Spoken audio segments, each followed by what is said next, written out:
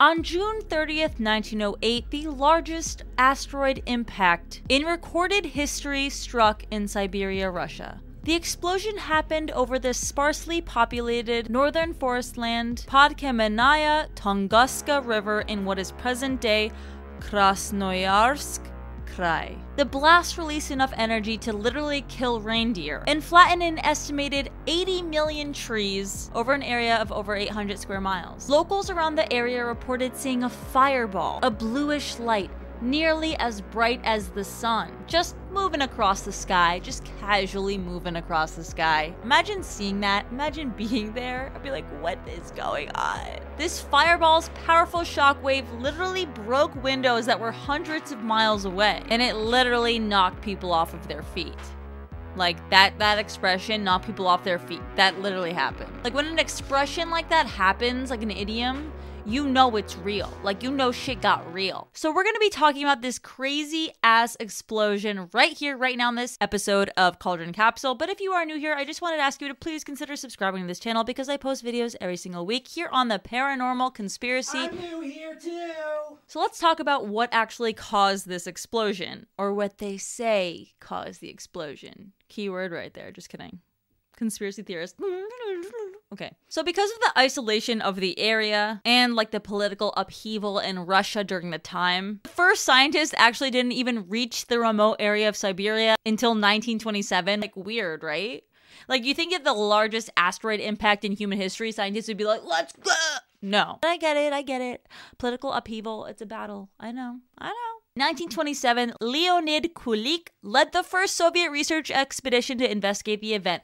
Clapping for Leonid for being the first freaking badass, brave-ass man. Like, come on, Gryffindor, let's go. So basically, he made the trip to the region. He started interviewing the locals. He was like, so what happened? And they're like, 17 years ago, I was knocked off my feet. He also explored the area, like the fallen trees. He was like, He like licked the tree sap and he was like, tastes like an asteroid. And they were like, yes, scientific evidence. Bam! Drop the mic. So interviewing the locals made Leonid believe that it was a giant meteorite. So, you know, just like anyone would do, he convinced the Soviet government to fund an expedition to this impacted zone. He was like, yo, we need the cash. And the Soviet government was like, all right, Leonid, like, you were the first one to go discover the area. So, like, okay, like, yeah, you're pretty badass. So, like, yeah, here's the cash. So he goes back in 1927 on this funded expedition by the Soviet government. And he was, like, looking to find the crater of the zone. Like, where did this mother effing asteroid actually hit? Where is the crater? Where is the middle, the point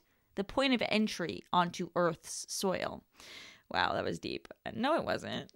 However, after hiring hunters, like skilled hunters in the area, to go through up and down Siberian land over here in this remote-ass area, they eventually found out that there wasn't even a damn crater. Like, they searched. There was nothing. For years, they continued to search the area, gather some evidence, but because of limited scientific technology, which, hey, understood, they couldn't really do much but look around and, like I said, taste the tree sap. No, I just made that up. They didn't, like, do an Aunt Jemima syrup, like, whole collection thing.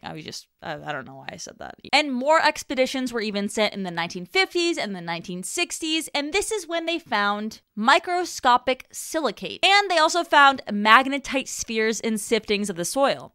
And later expeditions identified these spheres in the resin of the trees as well. So it was showing in the trees, it was showing in the soil. It was confirmed case of microscopic silicate and magnetite spheres. And if you're a science person, good for you. I am not, so I don't even know what the hell I'm reading until I researched.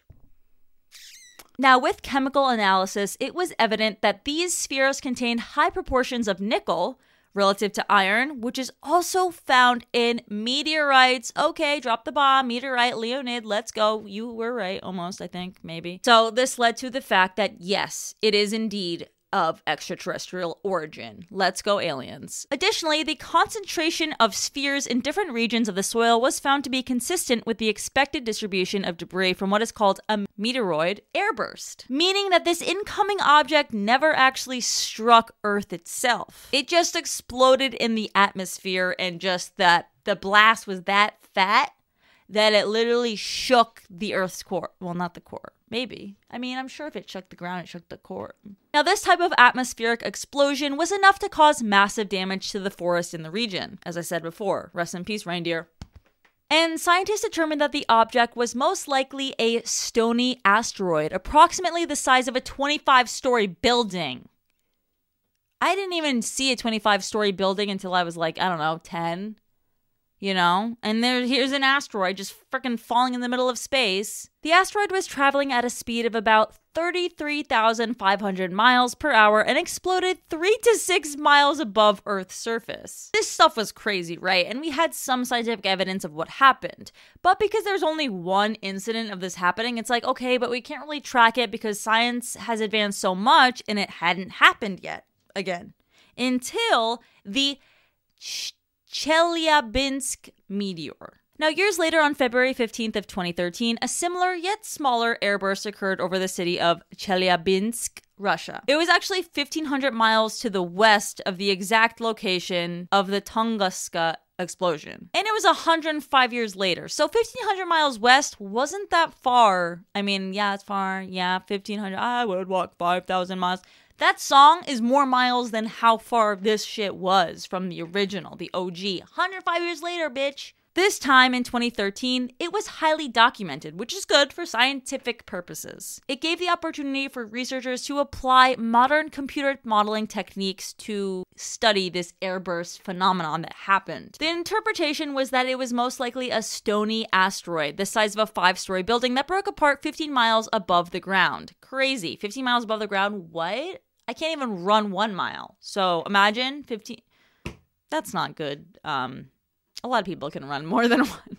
So this caused a shock wave equivalent to a 550 kiloton explosion, which was able to blow out roughly 1 million windows and injure more than 1,000 people. So given that this happened not once, but twice, what is in store for us in the future with these asteroids just blowing up in the middle of the atmosphere? Scientists note that an object like the Chelyabinsk meteor can impact the Earth every 10 to 100 years on average, which 10 to 100 years, I feel like that's a large span considering that, like, I don't even know if I'll live to 90. But as a result, 2 separate missions will actually travel to the asteroid of Didymos. ESA's Hera mission is due to launch in 2024, and NASA's DART mission launched on November 23rd of 2021. The Hera mission will actually join to Didymos to study DART's impact. And Lorian Wheeler, a researcher at NASA Ames Research Center working on NASA's Asteroid Threat Assessment Project, said, quote, "Because there are so few observed cases, a lot of uncertainty remains about how large asteroids break up in the atmosphere and how much damage they could cause on the ground. However, recent advancements in computational models, along with analyses of the Chelyabinsk and other meteor events, are helping to improve our understanding of these factors so that we can better evaluate potential asteroid threats in the future." So it's pretty clear that this was a meteoroid airburst. There's like a 2% in me that's just like, but what if it wasn't?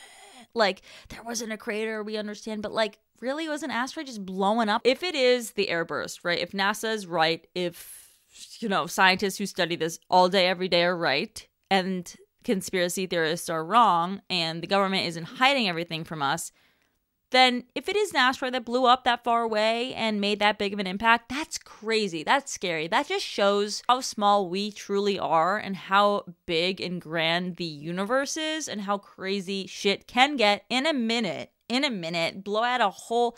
How many reindeer? How many reindeer had to die for this? You know what I mean? There's like the 2% of me that's like, but what if it wasn't an airburst? Could it have been an extraterrestrial species doing something to us? But anyway, that's just a thought to leave you on this lovely day. I hope you guys enjoyed this video. If you did, make sure to hit that subscribe button because I post videos 2 to 3 times a week, depending on the week, because I have nothing else better to do besides talk to you. You're my best friend. No, you're not. You probably are like, you're disgusting and weird. But anyway, hope you guys like this video, and I'll see you guys next time.